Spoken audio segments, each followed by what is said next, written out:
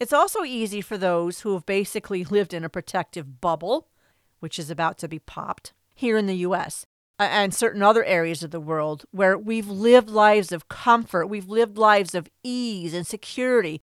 It's real easy for us to sit here and demand a ceasefire from a nation that daily lives with the reality of missile strikes and vicious terror attacks on its citizens, because they're surrounded by people and nations whose sole reason for living and breathing are to destroy them. Hi, and welcome to One Little Candle, a place where genuine believers are encouraged, empowered, and inspired to be the light that God calls us to be by contending for the faith that God has entrusted once for all time to His people, so that we may pass down undefiled the truth of God's infallible word to the next generation.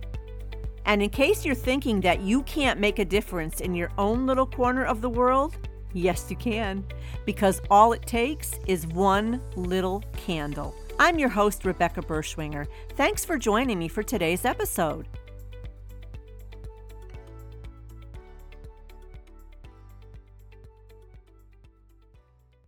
One Little Candle is a member of the Christian podcast community, so visit christianpodcastcommunity.org for more doctrinally sound podcasts such as these.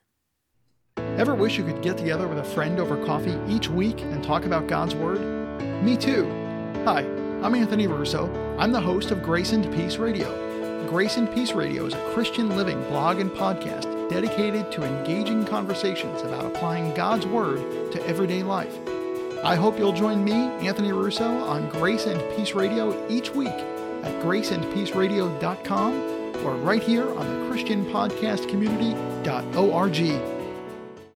Andrew Rappaport's Rap Report is a podcast providing biblical interpretations and applications.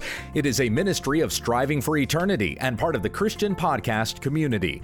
We provide a biblical view of cultural events, discuss how to apply God's Word to the Christian life, address issues that concern the church, and we even take some time to offer a correct understanding of those commonly misinterpreted passages of Scripture. You will hear from great guests like Justin Peters, Todd Friel, J. Warren Wallace, and Gabe Hughes. Andrew has the Rap Report Daily, which is a 2-minute Monday through Friday podcast, and then the longer Rap Report podcast for more content. Subscribe to both today by searching for Rap Report on any podcast app, spelled RAPP Report, or click the podcast link at strivingforeternity.org. That's christianpodcastcommunity.org. Hi, everyone. How are you today? I know it has been a while since I have dropped an episode.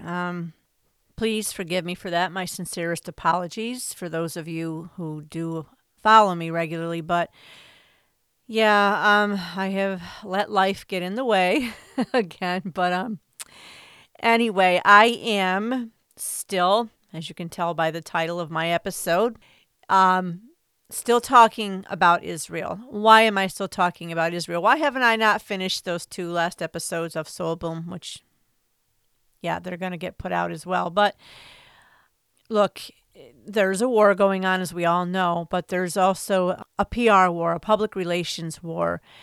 And that is a very important part right now of this war against evil, good versus evil, the war that's defending humanity. And so we all have a part to play in it. And I am doing what I feel is my part, putting out there what I can to the best of my ability, the best of my knowledge of the situation through people that I trust for accurate information, through people that I know in Israel, through other Christians as well, who know about Israel and all the things that I am learning. Because we are fighting against a terrorist PR organization as well. And so this battlefront is very important too, because there is a big push to manipulate public opinion against not just Israel, but against Jews. I'm sure many of you have heard and seen the very, very disturbing footage of the anti-Semitism that has reared its ugly head big time within not just this nation of America, but the world. So that is why I am still continuing talking about Israel, reaching the people that I can that are within my bandwidth, my community, with information that I have that I feel is pertinent to share. Some of it may be repeated from the previous 2 or 3 episodes, but I think it's very important nonetheless. And of course, new information as well. So yes, that is why I am still talking about Israel, because it is affecting our world. It is affecting us. It affects us as Christians. It's affecting the church. It's affecting communities. It's affecting homes and families. So that is why. All right. Anyway, I hope that you are doing well. Whatever's going on in your corner of the world besides this, this ugly battle here, I pray that you are drawing ever closer to God. I pray that your Bible's open a lot. I pray that you're in constant prayer, not just on behalf of yourself, but on behalf of others as well. And of course, all that goes along with giving thanks and worshiping the very good God that we have, no matter what's going on in this world of chaos and turmoil. So I pray that that is where life finds you, my friend. But here I am continuing with the subject of Israel, because I read a post on Instagram. Actually, a few weeks ago, I wrote a blog post about it on my One Little Candle podcast website. You can read it there at onelittlecandlepodcast.com. But I just thought, in addition to that, I'm going to go ahead and talk about it as well on One Little Candle Podcast, because I read a post on Instagram from a Christian about the war in Israel. And when I read it, I thought, I have to respond to this, because while I could understand where the person was coming from, I also disagreed with a lot. And also, the church is divided enough. And of course, since October 7th, there is even more division within the church when it comes to Israel. Because there are some, if not many, within the church that believe that the Jewish state of Israel, that Jewish nation, really has no connection to biblical Israel, that it does not, in fact, belong to the Jewish people still, and that somehow Israel has been replaced by the church, that the promises God made to Israel are now for the church and the church alone because of the Jewish people's rejection of Jesus Christ as the Messiah. But that would mean that God's broken his eternal covenant. If you can't trust him to keep that covenant, which he said he would, well, what's to say that he's going to keep the covenant with us, right? Our salvation, the atonement for our sins by Jesus' death on the cross and his resurrection. So not all of the church loves Israel or the Jewish people. They don't. And you can hear anti-Semitic rhetoric, unfortunately, coming out of those who claim the name of Christ. So this belief is called replacement theology. But we're also, as a church, divided on Israel's response to the massacres on October 7th. So, yeah, there's some rising division. And of course, all the anti-Semitism, which has really reared its ugly head and has, I don't know about you, but it has totally shocked me. I don't know why, because, I feel like October 7th, the atrocities of October 7th, the war that Israel is engaged in against evil, really was an awakening, or should be an awakening for us. I really believe God uses things to expose what's around us, even more so, to make it a little more obvious. And I'd heard about anti-Semitism. I think I may have mentioned this even before. I'd heard before that anti-Semitism was on the rise, but I had never particularly witnessed any of it, or I don't know. I knew there was some incidents here and there. But since October 7th, wow. People are just rising up against the Jews, rising up against Israel. And you think, why, right? Why? What have they done? Well, we have to remember it's spiritual, okay? we're in a very spiritually dark time, and the depraved mindset has really taken hold in society as a whole. And Satan is really short on time. And so, as I've said before, he is pulling out all the stops. And so this hatred of the Jewish people, remember, our Lord and Savior was Jewish. Judaism, the Jews are the roots of our faith. We have been privileged to be grafted in as believers with God's chosen people. And that is our root. We are the branches. Romans 11 in particular, 11 through 24. Paul compares here Israel to the natural branches of a cultivated olive tree. And the Gentile believers, that would be those of us who are not Jewish, we belong to the branches of a wild olive tree. And so God, because of Israel's unbelief, their denial of Jesus as the Messiah, some of these natural branches were broken off. And the wild branches, we Gentiles, were grafted in. And at that point, we also are partakers of the promises, and we inherit the blessings of God's salvation, which was originally promised for the Jewish people and the Jewish people alone. Now, this does not mean that God is completely done with Israel. Israel is, never going to recover. God is done with them. And actually, if you'd like to learn more about those subjects, you look within the Christian podcast community, christianpodcastcommunity.org. You will find podcasts that deal with this very subject. So check them out at christianpodcastcommunity.org. But no, God isn't done with Israel. They've temporarily lost the privilege of representing God. Right now, the church does. And so the believing Gentiles, believing Jews are all part of the cultivated olive tree. But this is why, Israel is so important to us as Christians, because it is, again, the roots of our faith there. Everything in the Bible that we read about in our beloved Bible, God's word to us, it was carried out in Israel as well.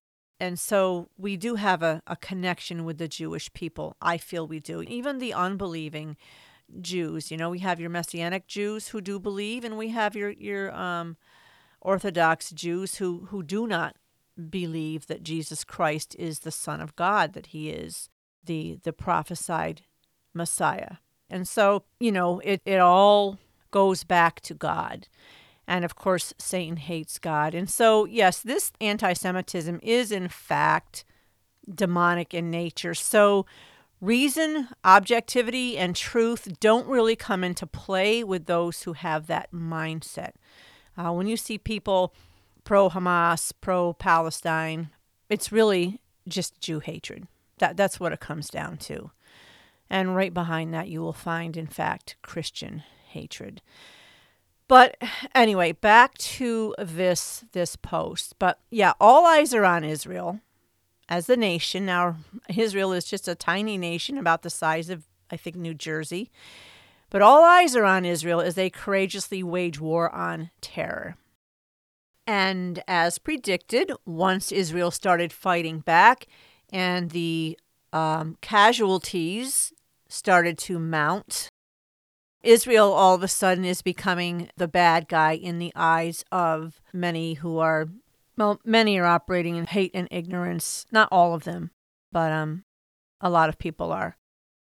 There are also some good-willed people, as the author of the Instagram post that I'm addressing, who are beginning to view Israel as the bully or the bad guy due to their response. Yes, Israel has become the bad guy now that they are hitting back. One day Israel was a victim, the next they are oppressors, okay? That's our world, right? So what you could say we're kind of dealing with right now is something called moral equivalence. What people are saying is really Israel's defensive actions, because they are on the defense right now, still. Due to October 7th, they're defending their right to their own land. They're defending their right to exist. So yes, we have a part of the world that believes that the defensive actions of Israel are as bad as the offensive actions of Hamas on October 7th, that both are equally unjustified.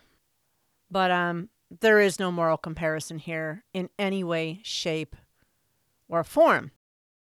But this moral equivalence mindset that has, as predicted, taken place is resulting in increasing calls for a ceasefire on Israel's part. So one such call that I saw on Instagram had caught my attention. And as I said, it was from someone in the Christian community. And the post reads as follows. It says, I fully support Israel's right to exist peacefully in their land. I fully support their sovereignty to defend themselves and their people after the horrific attacks by Hamas.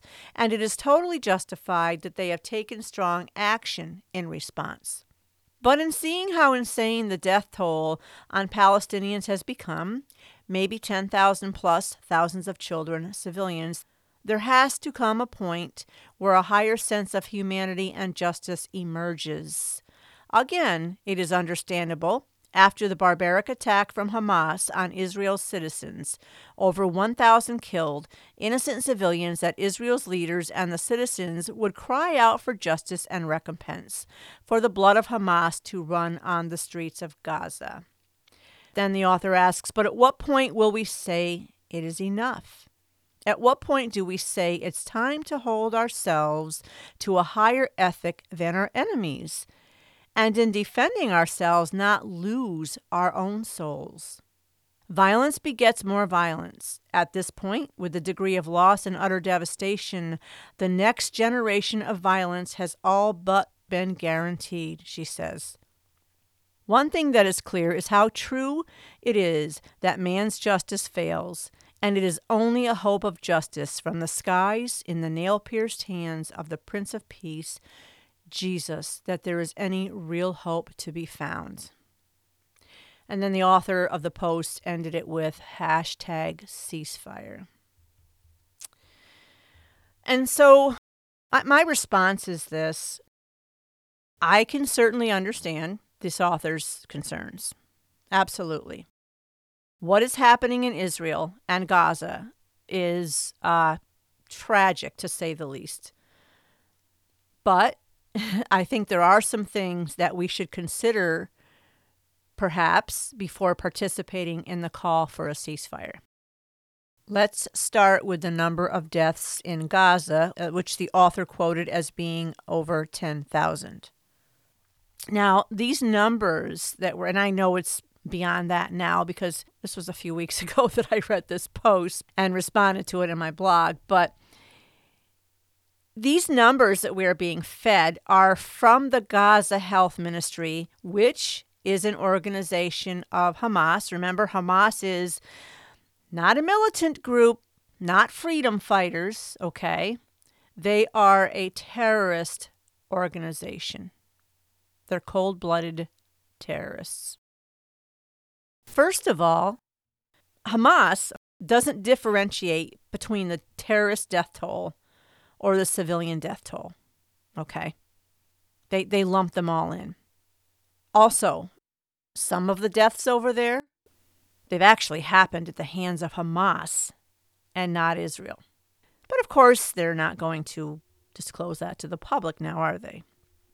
Because the fact is this, Hamas is a well-oiled propaganda machine that has fought long and hard to try to manipulate the world and the media into hating Israel, all right? And as a matter of fact, I just got done with a webinar today from an expert in communications. As a matter of fact, he has studied terrorist organizations and their social media and websites for years. And it was about the PR war, the public relations war, what Hamas is doing versus what Israel's doing and what Israel could possibly be doing better. Because Hamas is, like I said, they're a well-oiled propaganda machine. And I think they've been online since 1998. But they're trying to manipulate the world and the media into hating Israel. So as far as those numbers are concerned, the death count, the toll, we can probably safely surmise that the numbers are inflated. Murderous terrorist organizations like Hamas don't tend to be honest. All right. Not only that, they, in Gaza, are known for or have been caught staging fake death scenes. I don't know if any of you have heard of Pallywood that comes out of there, but that's what it's been dubbed over there for quite some time as Pallywood. They stage death scenes and then they place the blame on Israel. And there's documented proof of the staging of these death scenes on video. Not only in this war are they doing it, but they've done it involving previous incidents as well. And they also use video footage.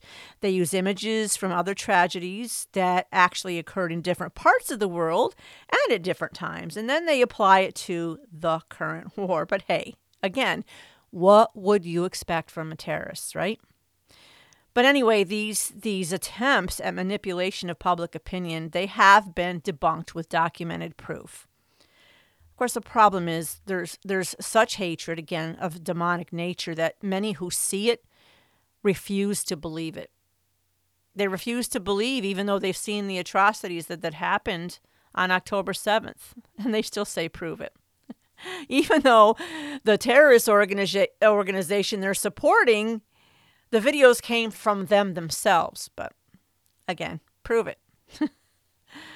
So if upwards of 10,000 have been killed, well, given the amount of people in Gaza, we're talking in the millions. Okay, here are some numbers. This set of numbers is from the Jewish Virtual Library, which I have referred you to before regarding other things. But it says that there were, for the West Bank, 2,688,900, and for the Gaza Strip, 1,980,000. The U.S. government estimates the total Palestinian population at 3 million in the West Bank and 2 million in the Gaza Strip. This is around mid-year of 2022. So over 10,000, well, that's probably a pretty low number given the population and given the fact that Hamas goes out of their way to put the civilians in harm's way. If 10,000 plus are accurate numbers, I'd say it looks as though Israel's defense forces are truly being careful of whom they're targeting. Terrorists rather than civilians, although we have to keep in mind that the terrorists dress as civilians. Yeah. So let's talk about the civilians, because you're hearing all the time, as in this post, but what about the civilians? Oh, those poor innocent civilians, the innocent civilians in Gaza.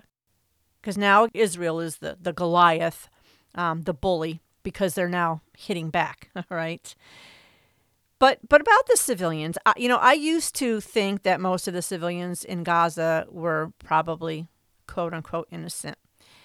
And when I say innocent, I'm thinking that if you're innocent, that you're against what Hamas did, that you are not, in fact, a Jew hater or a hater of Israel, not cheering and celebrating whenever Israelis are killed. But that's what the citizens of Gaza do. That's what many of the Muslims and Arabs who live peacefully within Israel's borders do whenever there's a terrorist attack on an Israeli. Actually, Hamas and the Palestinian civilians as well refer to what we call a terrorist attack. They refer to as an operation. So whenever there's an operation carried out against Israel, there are celebrations in the homes and in the streets of Gaza. Okay, so I'm sure there's probably a number of innocent civilians there. I have seen some speaking out. Not very many, I got to tell you, but I have seen a couple speak out and share the truth of what is actually happening and what is going on. And one, God bless her, an elderly woman, a Palestinian, and she told, which we already know, but she was upset and complaining about the fact that Hamas is stealing everything that's for them. Food, emergency supplies, medical supplies, water, you name it. Hamas takes it and uses it for themselves. It all, as she said, goes into the tunnels. Yeah. So I'm sure there are some innocent civilians there, but I got to tell you, it's not like I thought it was. It really isn't. Because the fact of the matter is there are a large number who share Hamas's hatred for Israel. That's the majority of them do. They want the annihilation of Israel. They want the annihilation of the Jewish people. As a matter of fact, I'll leave the link for you on my website in the show notes. But there was a recent survey, and I don't think this is the only survey. It was from AWRAD. It's a public opinion poll. And AWRAD stands for the Arab World for Research and Development. And it showed that the majority of them approve of Hamas's atrocities and they would support Hamas staying in power. All right. These are the people that put Hamas in. I thought to myself, why would, back in 2005, when Israel handed over their land, by the way, to the Palestinians, they handed Gaza over, they forcibly removed their own people there. Why would the Palestinians turn around and vote in Hamas, bring in Hamas? But then I thought, well, hello, if they're Jew haters, if they're Israel haters, and Hamas openly declares what their mission is, that's to annihilate Israel, to wipe it off the face of the map, to kill all the Jews. Well, they put someone in there, I believe, who felt the same way that they do and who would do the dirty work for them, perhaps. I don't know. Anyway, my opinion. But yes, the majority of the Muslims and Arabs over there, the people of Gaza, they approve of what Hamas did on October 7th. And perhaps we should also be asking ourselves when it comes to the citizens, or whether or not they're what we would call innocent, we need to ask ourselves why it is that many Arabs and Palestinians celebrate whenever there's a terror attack by passing out candy in the streets and shooting off fireworks. Why is that? What about the footage that Hamas posted of the civilians in Gaza celebrating and cheering as hostages were being paraded through the streets? Did people see the footage of the Israeli hostages in the back of the truck being beaten on with boards and the people taking pictures with their cell phones and cheering? There was a huge crowd of people flooding the streets, thrilled with what they were seeing. Also, the footage of the citizens of Gaza, your ordinary citizens, men, women, teenagers, flooding the kibbutz and looting it on October 7th, okay? Participating in the horrors of October 7th. Now, could they be doing it due to the threat of Hamas? Perhaps, right? But again, I think, as I just mentioned, please explain to me why a number of the Palestinians and Arabs that dwell comfortably and safely in Israel also celebrate whenever an attack occurs. And they did this on October 7th as well. I know people who live there, and they heard the celebrations themselves, right within their own neighborhoods. So, yes. But, this hatred of the Palestinians towards Jews, it doesn't just come from the adults. Their children also bear that hatred within their hearts. And to me, this in and of itself is one of the biggest tragedies of all this. Because many of these children, having been indoctrinated in the schools as young as 5 years old, guys, look, these children are future terrorists. Many of them. Future terrorists. The lives of these children, their innocence, their childhood, it has already been stripped away by Hamas. Look, Hamas has been in power for over 18 years now. They've had a lot of time to indoctrinate an entire generation, and that they have. That they have. One of the sons, he's known as the son of Hamas, one of the sons of Hamas's founders, Mossab Hassan Youssef, he testifies to this. I myself have listened to enough Palestinian children tell of their desire to make war with the Jews and defeat them, to stab a Jew and run over them with a car, and a lot of other disturbing comments, and it left me heartbroken. And these are children. They were sharing how they were taught this at their UNRWA school. UNRWA, by the way, stands for United Nations Relief and Works Agency for Palestine Refugees in the Near East. Did you hear that? United Nations. It's a UN-funded school. The reason why they call UN United nothing. But anyway, yes, the children too, unfortunately, have been indoctrinated to hate Jews. But then the author of the Instagram post has said this, there has to come a point where a higher sense of humanity and justice emerges. And she said also, it's time to hold ourselves to a higher ethic than our enemies. All right, let's take a look at that here, because in my opinion, the higher sense of ethics, the higher sense of humanity and justice, that began on day one. It began on October 7th. I say this because in the days that preceded the ground invasion into Gaza, we witnessed Israel trying for days on end to warn the Palestinians to flee to safety. All right? They let them know where they would be bombing, where they would be.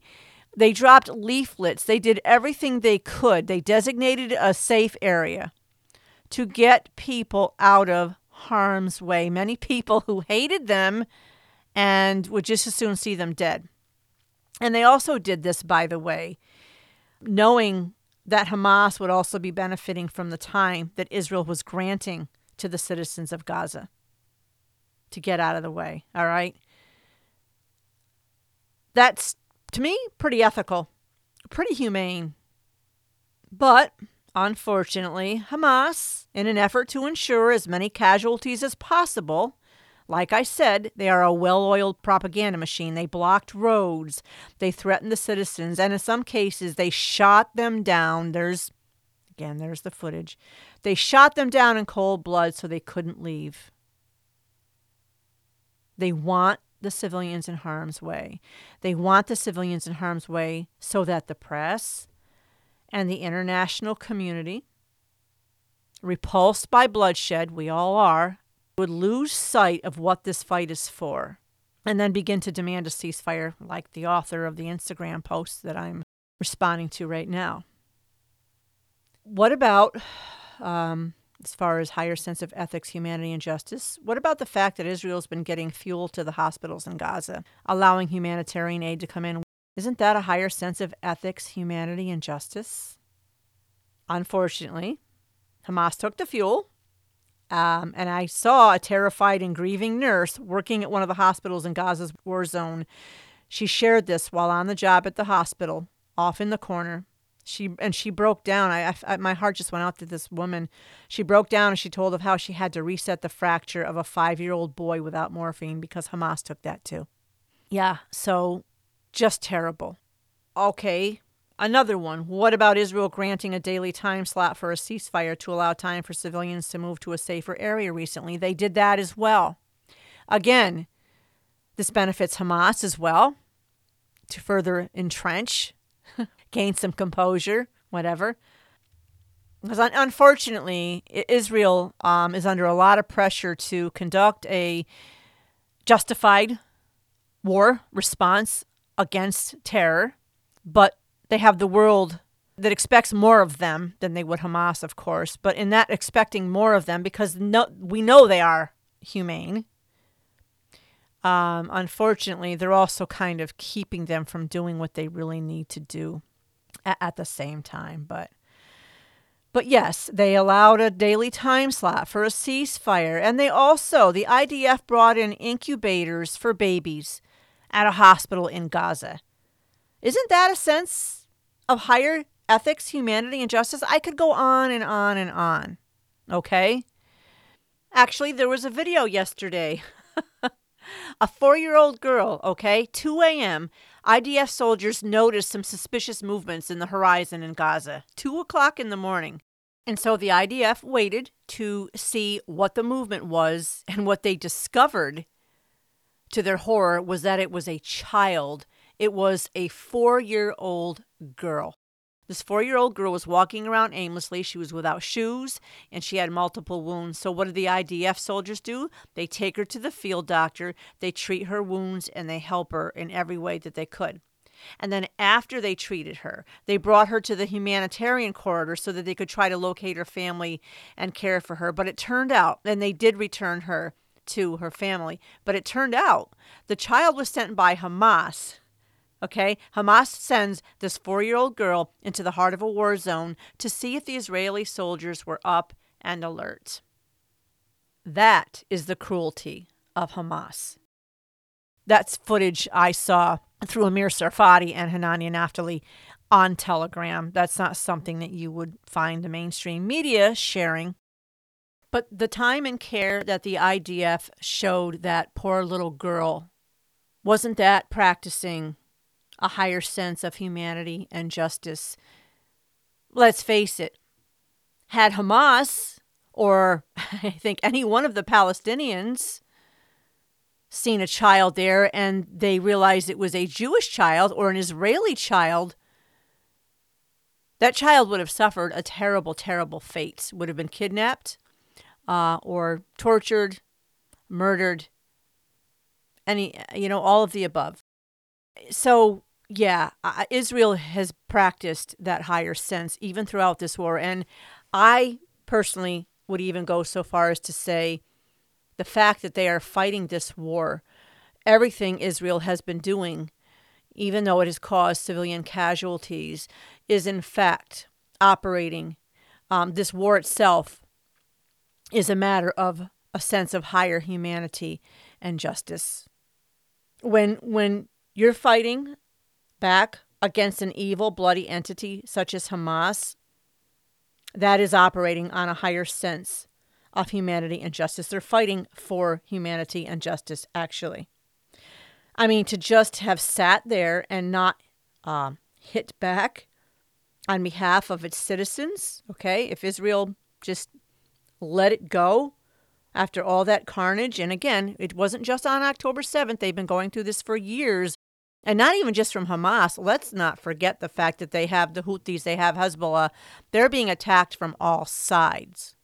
But I'm focusing on Hamas, the particular war in Gaza right now, even though there's wars on their other borders as well. But for Israel to have just sat there and not hit back on behalf of its citizens, as the saying goes, silence in the face of evil is itself evil. Okay?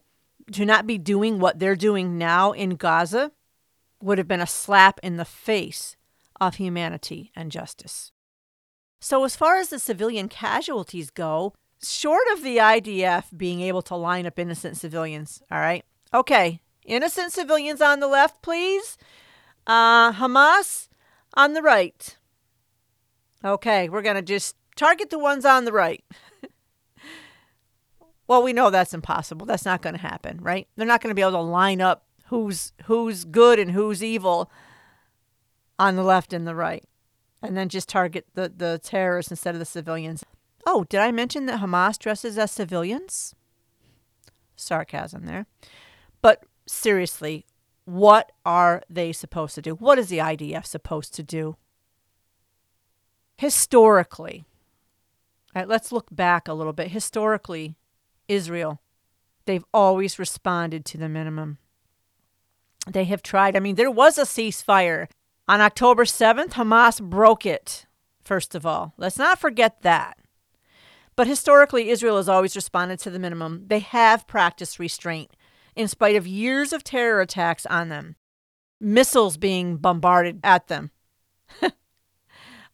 people being run over, stabbed, shot in their streets. They've always responded to the minimum and exercised restraint. So what has the end result been? Well, fast forward to October 7th. Now you have a stronger, more hateful, emboldened, brazen, bloodthirsty Hamas. That's where all the restraint, that's what it got them. A Hamas that resulted in the kidnappings, the raping, the torture, the butchering of men, women, and children in Israel. Let's not forget, babies were hung in the doorways. One was burned alive in an oven, okay? Burned alive in an oven. Just imagine for a second someone taking your child or your grandchild and putting them in your oven and turning it up on high. All right, they did this. And the terrorists tied up the father and they raped the baby's mother while the father/husband had to watch, and their baby was burning alive in an oven. They did this before shooting them both in cold blood. What about the pregnant woman whose womb was ripped open and then her baby killed before the terrorists killed her? Am I being too graphic? Good. Good. Because these are the things that we must never forget. And I feel like much of the world has. Not all of it, thank God, but enough of it that it's disturbing. You know, they've forgotten the barbaric, inhumane, demonic savagery inflicted upon the Israelis at the hands of Hamas. Some have forgotten, others just don't care. But just stuff that was unfathomable.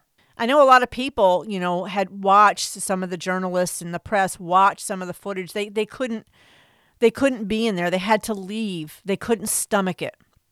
Some of the footage, by the way, from what the terrorists themselves filmed. That bad. But now Israel is the problem, and the poor Gazans. So why do they think like that, right? Why does our world think like that? Well, for them, they believe the lie that Israel oppresses the people of Gaza, even though they actually benefited from them greatly. But they don't have, thanks to the public schools and the universities, they don't have a proper education on the history of Israel, the geography of it all. They're very uneducated. And so this victim mentality, when Israel starts striking back, and then you get the again, well-oiled propaganda machine of Hamas to make it look as though the Palestinians are all the victims now. Well, that's what speaks to our people who have a woke mindset. Okay? Because everyone somehow is a victim, unless you're white. Then you're not a victim. You're just an oppressor. And if you're a Jew, apparently you're not a victim either. You're an oppressor. But again, this is all because of ignorance and lack of education on the facts, on history. And also many people think that Israel's response is all about revenge. And although the author of this post didn't directly say it, I think that they too feel that Israel's response is all about revenge. But you know what? It's not. It's about protecting the nation from further attacks like the one they just experienced. Because they know, and we should all know, that Hamas is determined to keep up with this kind of stuff. This isn't a one-and-done attack. Hardly. It's a matter of survival. And it's also about protecting the rest of the world, because they're starting with the Jewish people and Israel, but guess what? They want to rule the world. They want to infiltrate other nations. And, well, we've seen how they've done it, and they're doing it. They're all coming out of the woodwork now, and it ain't pretty. I've said this many times before, folks. Here in the U.S., we have many terrorists within our own country, terror cells. The FBI is warning us about it. As they said, red lights everywhere, all at once. We had that issue before, but now we really, really have it because of our wide open borders. So I'll say it again, we too will soon be experiencing terror at the hands of terrorists. Israel's war is our war as well. This war is in fact about humanity. It's about defending humanity. I'm not going to deny it. there will be victims of this war, and it will include innocent men, women, and children. It will. Tragically, in war, innocent people are often caught in the crossfire. They become the casualties of war. Now, am I saying that it doesn't grieve me that innocent people are caught in the crossfire? Of course not. Of course not. Is it easy for me to say this because neither me or my loved ones are currently living in a war zone? Perhaps. Yeah, maybe. But it's also easy for those who have basically lived in a protective bubble, which is about to be popped, here in the U.S. and certain other areas of the world where we've lived lives of comfort, we've lived lives of ease and security. It's real easy for us to sit here and demand a ceasefire from a nation that daily lives with the reality of missile strikes and vicious terror attacks on its citizens because they're surrounded by people and nations whose sole reason for living and breathing are to destroy them. To destroy them. Civilian casualties are the unfortunate, stark reality of war. It's horrific. It's ugly. It's bloody. But Hamas must be stopped. Evil has to be dealt with. It must be dealt with. You know, in the Old Testament, God sent his people to war at times. He sent his people to war to fight against evil nations. I'm sure you have as well. I sometimes cringe when I read some of the horrific descriptions of war described in my Bible. The ugly reality is that in this broken and sinful world, war is in fact sometimes necessary. And although it may be necessary, at the same time, it's never to be categorized as something good. I'm not saying it's good. It's not. And if we can ever avoid war, we should. But there are times when you can't. You just can't. And for Israel, this is most certainly one of those times. But nonetheless, war, it is a reality. And terrorist groups such as Hamas and Hezbollah or the Houthis or people like Adolf Hitler, evil nations like Iran who are behind this, they make going to war unavoidable and at times a necessity in order to try and prevent even greater atrocities from being committed.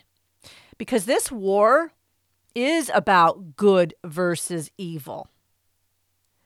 And guess what? Israel is the good guy here. Not that Israel's perfect, nor is any nation for that matter. But you know, I don't think you have to be perfect to be the good guy, do you?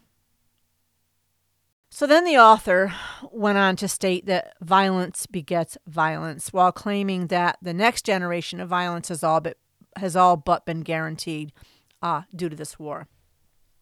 Okay, but I'm saying, in spite of Israel's peacefulness, Israel's making an effort at constant restraint over the years, the violence through Hamas escalated in a manner that has horrified and sickened an entire world.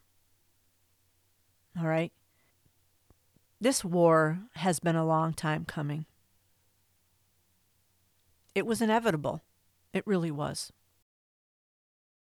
Well, what about negotiating? Because some people live in a fairy tale world where they think, well, we can just talk. We'll talk it out. We'll come to a compromise. Well, no.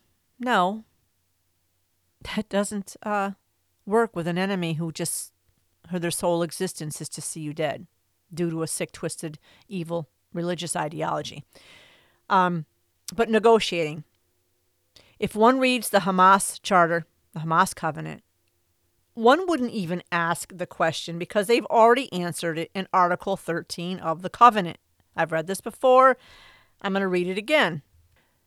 Hamas declares, and I quote, that peace initiatives and so-called peaceful solutions and international conferences are in contradiction to the principles of the Islamic resistance movement.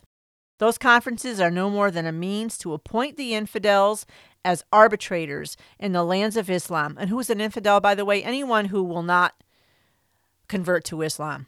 All right? They say there's no solution for the Palestinian problem except by jihad. Initiatives, proposals, and international conferences are but a waste of time and exercise in futility, unquote.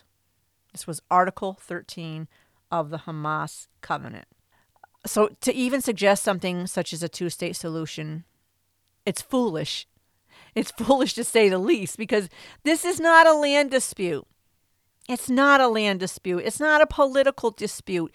It is an over 1,300-year-old sick, twisted, and evil religious ideology coming out of the religion of Islam. This ideology exists in hate. It breeds hate. It's an ideology that calls for the genocide of an entire people, the Jews. And it will not be content until it's carried out its mission. And because of this, Israel must not be content until they have carried out their mission. Look, in my opinion, it's foolish. It's foolish. It's unreasonable to even suggest a ceasefire on Israel's part, because I don't know of a nation who's exercised a greater patience or restraint toward all their enemies that surround them, who time and time again inflict harm upon their citizens, than the nation of Israel. They're a peaceful, inclusive nation. They're tolerant. They're accepting, including the acceptance of those of Arab descent, Muslims, who live comfortably within their borders, and they reap the benefits of the nation of Israel.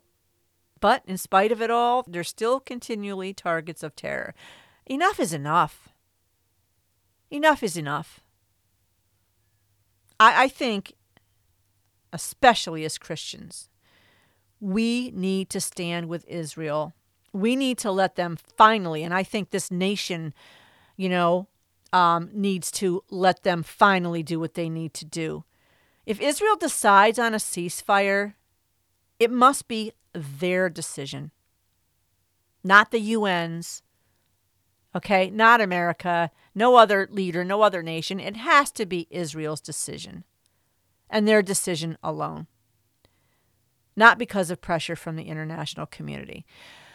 Look, the author said this. She said that man's justice fails, and it is only a hope of justice from the skies in the nail-pierced hands of the Prince of Peace, Jesus, if there's any real hope to be found. She's right. Okay? I agree with the author there.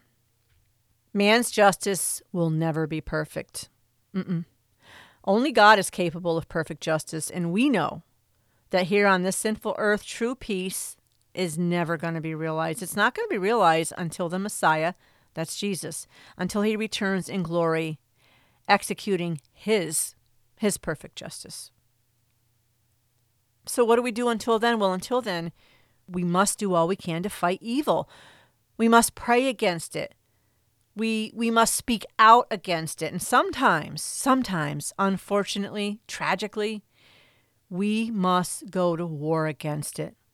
And if we're not the ones who are physically involved in the war, we need to at least unequivocally stand with those who are going to war against it. Let's not let this divide us as a church, though. Again, educate ourselves so we can help to gently and lovingly, but firmly, educate others. All right? Ignorance, to me, is no excuse. Ignorance of the history. There's a lot of anti-Semitic rhetoric coming out of the church. It's disheartening. It's disheartening. The anti-Semitism is, in fact, straight out of the pit of hell. It'd have to be for people to actually support what happened on October 7th, to actually support terrorism. And one perfect example of the lack of objectivity or reason or rationale when it comes to supporting, to free Palestine, supporting Hamas. Again, look at the feminists for Palestine, or queers for Palestine, okay, the LGBTQ community. That's the irony, okay? These are people that demand tolerance and demand inclusivity, which Israel very much offers. You want to talk about being welcomed with open arms there? Feminists and LGBTQ community would be welcomed there in Israel. Okay? They're even welcomed here, although there's many of us who speak out against it. But the most trouble they're going to get from us is us telling them that it's sinful, that it's wrong, to repent, sharing the gospel with them, right? That's the worst they're going to get from us. But if they step foot in Gaza or around any of those terrorists, if they found out that any of them were homosexual or transgender, well, they'd be going through what the Israelis went through on October 7th. They'd be dead. They would be, beheaded, lynched. They're into lynching. They lynched a few of their own, actually, in Gaza, with much of the public, again, filming with cell phones and celebrating. They were suspected of possibly collaborating with Israel, so they lynched them. But the LGBTQ community and the like who are supporting this, who outright support, well, first of all, if you're supporting what they call Palestine, you are supporting Hamas. You're supporting terrorism. You're supporting what happened on October 7th.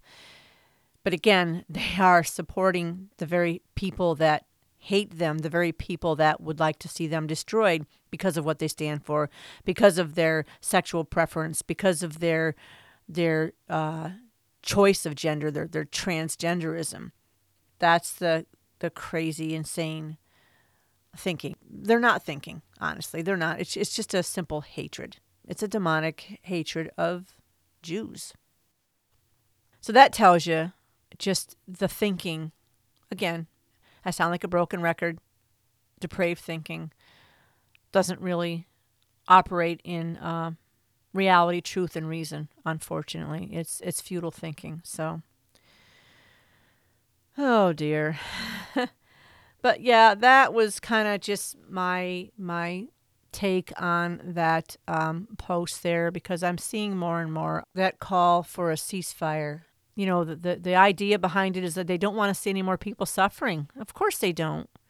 But there have been people suffering at the hands of Hamas for years. I mean, their own citizens, even those that elected them in, suffer at their hands. Not just the Israelis. And there's going to be more suffering at the hands of Hamas and groups like them in the rest of the world. So I understand. On the surface, it seems like it would be nice, right? Oh, let's pause and let's try to compromise or work this out, because there's innocent people being killed, but not as many innocent as we think, as we would like to think or hope, unfortunately. But no one wants to see innocent people hurt or killed. The bright spot in all of this was that recently there were, as you know, several hostages released, so we're thanking the good Lord for that. Our Christmas tree is, Chris, I don't know if I mentioned before, in lieu of ornaments this year, we put pictures of the hostages up on our Christmas tree, just in an effort to always have them before us in our hearts and our thoughts and our prayers, to remind us to pray for them amidst all of the hustle and bustle and the flurry of family activities and whatnot this Christmas season. We definitely didn't want to forget them at all. So it has been a nice visual reminder to have the pictures of the hostages there. Actually, our Christmas tree, my friend Jonathan Feldstein sent me a link to an article in the Israel 365 News, and our tree was in there. So that was pretty cool. And I think actually I'll share the link to that with you as well. The article was called Celebrating the Miracles of Christian Support for Israel this Hanukkah, and was written by Jonathan Feldstein for an opinion article in the Israel 365 News. It was a great, wonderful, inspirational article, just reading about all the support that the Jews are finding from Christians around the world. So it's a great read. I'll leave the link in the podcast show notes. But yes, it was a joy to take down some of the pictures of the hostages that were in fact released. For sure, our tree is a little thinner now in the way of pictures, but there's still a lot left there. We don't know what their fate is, whether they're alive, what they're going through right now. So obviously, they still need our prayers. And the ones that we did remove from the tree that were fortunate enough to go home still need our prayers as well, because Some of them came home to the terrible news that they'd lost family members, and they're also dealing with the horrific trauma of what they went through. So, yeah, they're home, but they're going through a lot right now. So we need to keep them and their families in our prayers as well. Be that light in the darkness. Be that candle. Be that one little candle, which that one candle, just you, my friend, in your corner of the world, can really make a huge difference. Educate yourself more so you can respond. Prayer, of course, is the first and foremost thing. Pray. Engage. Don't be afraid to speak out, to take a stand. Don't get as nasty as they do, but you can still take a firm stance and speak the truth. But you got to know the truth in order to be able to speak it, right? You got to know what the myths are about Gaza and Israel, and the truth. And watch where you're getting your news from. Again, I always highly recommend Jonathan Feldstein, Genesis 1-2-3, Amir Sarfati, Behold Israel, and Tananya Naftali. They're on YouTube, Instagram, and Telegram. I like Telegram the most. So subscribe to Telegram and follow them. Keep in mind what's going on over there. Also on YouTube, I listen to TV7 Israel News. Every day they give an update on the war. They talk to actual people involved in the war and experts, but it's an excellent news station. Actually, I think it's Christian because the anchor of the news show referred to Jesus Christ as Lord and Savior. So I did not know that, but it's based in Jerusalem. So that's another good resource as well. Share with others the good things that the IDF is doing while this war is going on. And please be very careful of any pictures you see coming out of Gaza of wounded people or victims, especially children, because it's been found that some of these pictures and images are from another time, another place, have nothing to do with what's going on right now. Okay, a couple things I want to point you to before I go. And the first thing is Andrew Rappaport's Rap Report. That is, Andrew Rappaport is the head of the Christian podcast community, and his podcast is the Rap Report, RAPP Report. And he recently had on as a guest Dr. Michael Brown. Dr. Michael Brown is a Christian, but he also has a Jewish background. He grew up in a conservative Jewish household, so he knows a lot about Israel. His passion is for Israel and for the Jewish people. He's authored several books, and he has a radio show. I've subscribed to his email for quite some time now. I follow him because he's very educated, very outspoken on the subject of LGBTQ. And I'm pretty sure you've heard me. If you listen to me regularly, you've heard episodes on LGBTQ. And I have mentioned him in his book. I've pointed you toward that as a resource. His book, Can You Be Gay and Christian, is kind of like you could say a kind of a Bible for me when it comes to the subject of LGBTQ and Christianity. But yeah, he's authored many books. But Andrew had him on. I listened to half of it. I really need to. I want to listen to the other half yet.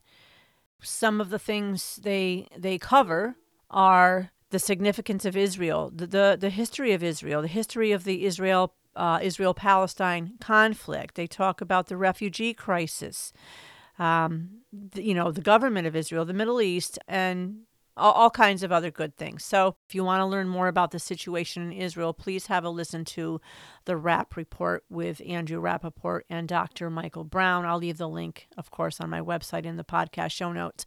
Also, Theology Throwdown, that is a monthly podcast by the Christian podcast community.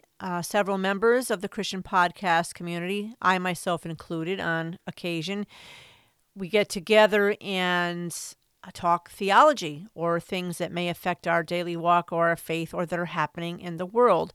And the last two episodes we did were on Israel and the other one was on Christmas traditions, what we may feel is right or wrong as far as celebrating Christmas as Christians. And so during these theology throwdowns, people come to the table with various opinions, and we talk about those. Sometimes we all agree on everything, and sometimes we don't, but it's, of course, talked about and addressed with mutual respect for one another's beliefs.